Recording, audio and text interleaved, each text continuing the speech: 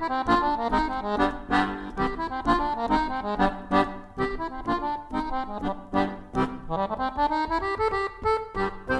evening and welcome to this John Lettieri podcast show number 8. I hope you are well. Visualization is the theme for this show. This form of practice can not only help you in music, but similar to the other many themes I have suggested in other shows, visualization can help you in many areas of your life's journey. In a previous broadcast, I talked a bit about practicing music in your mind. Visualization involves this activity and much more. I'm not an expert on visualization and certainly do not possess a complete knowledge or understanding of the research. However, I do know that I have tapped into this phenomena many times and still do so even today. We are visual learners, and our brain does invest a lot of its power to interpret visual images. When I was in elementary school, our teachers would consistently say, see, watch, look at the chalkboard, and rarely say words such as listen or hear. Further, our teachers would invite us to draw images to describe our activities and learning. When I travel by car to unknown locations, I often note in my mind a mental image of structures and landmarkings so that I can retrace my return trip back home, recognizing these moments where I captured those reminders. It helps to guide my trip. Another example to share about visualization is that visualization is a form of meditation, and it does take practice to concentrate and focus.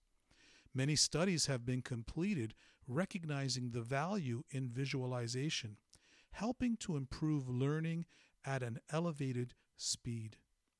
Many musicians improve memorization and control using this technique. What I do is I draw the music in my mind and take mental photo images of the music notation that I'm working on. I go over the music in my mind.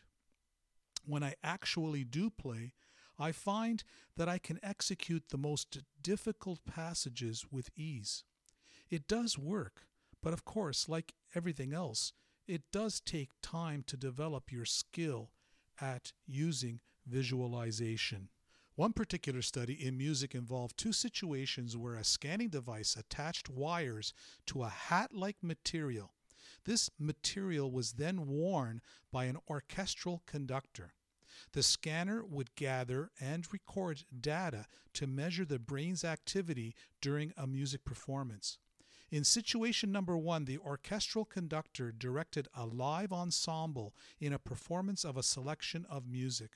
This collected data was then compared to the second situation where the same orchestral conductor, wearing the same hat-like wiring material, directed the performance of the same music selection but minus the live performing musicians. The music performance was experienced only in the mind. The results, the gathered information revealed that the brain was just as active in both instances. The experience was real, intense, and joyful in both instances. Today, with all the work we do on screens and the invention of virtual and enhanced reality, I think visualization will continue to inspire us in ways of learning we never thought possible. I think we have all experienced some form of visualization. For me, when I practice, I often try to see myself in the future, performing on stage and what it would look like, feel like, and sound like. This form of study helps me to calm myself and helps me to plan and prepare. When I have traveled to resort destinations, I would often stand in the sand, usually in the morning, overlooking the large body of water, and close my eyes, listen, feel, smell, and would try to capture the special quiet moment in my mind so that I could replay it over and over at times in the future, many years later. This image, this feeling, brought much comfort to me for many, many years, and still does today. Many elderly people dealing with ailments can be unresponsive for the longest periods of time, and then, when they hear a familiar song, will join in with their voice, remembering all the lyrics to that song. Indeed, music is so powerful, isn't it?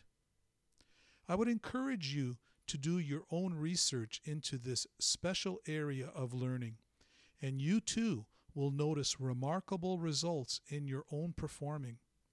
Now, I present a new piece of music created, performed, and recorded by me to celebrate St. Patrick's Day. It's an accordion solo piece titled A Tear of Joy.